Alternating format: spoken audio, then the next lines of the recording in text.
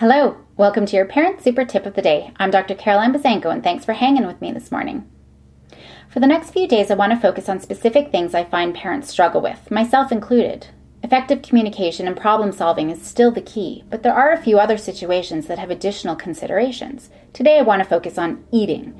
Eating is a big one in my house, in many houses, I imagine. I cringe whenever my kids ask what's for dinner, and then I'm exasperated when they tell me they don't like what I've made and start, throwing a tantrum.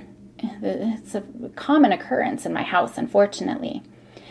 And I've done all the things that I coach parents not to do. I've coaxed, I've bribed, I've established if-then. If you eat your broccoli, then you get dessert.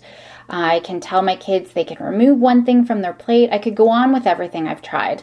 And dinners were always proving to end in power struggles unless it was pizza or macaroni or pierogies.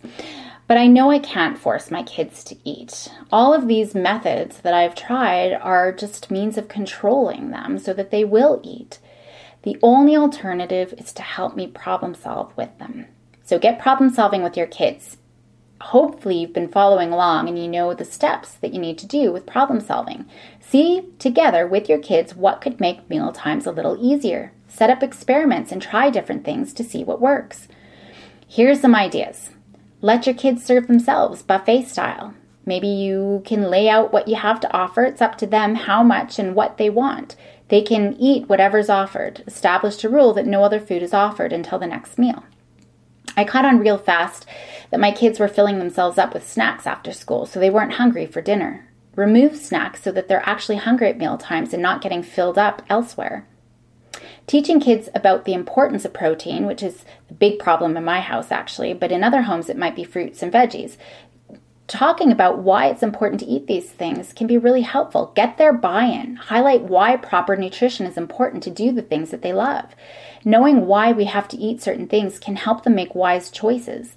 And then when you get to the problem solving, they can come up with alternative options. My daughter doesn't like chicken, but she does know enough about other protein sources that she can come up with chickpeas and nuts and different things that she does like. So we compared how much protein nuts offers versus chicken, for example, and other options too, so she can start making healthy choices.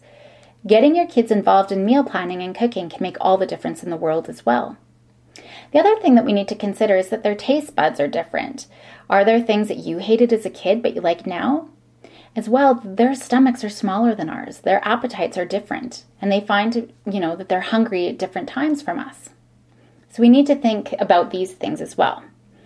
Just another comment about dessert. If it's there for all as part of dinner, regardless what is eaten or not. Bottom line, forcing kids will make them not want or like things more, even if it's something they'd love.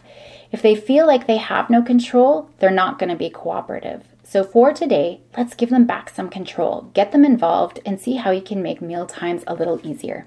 Have an awesome day and go make happy happen.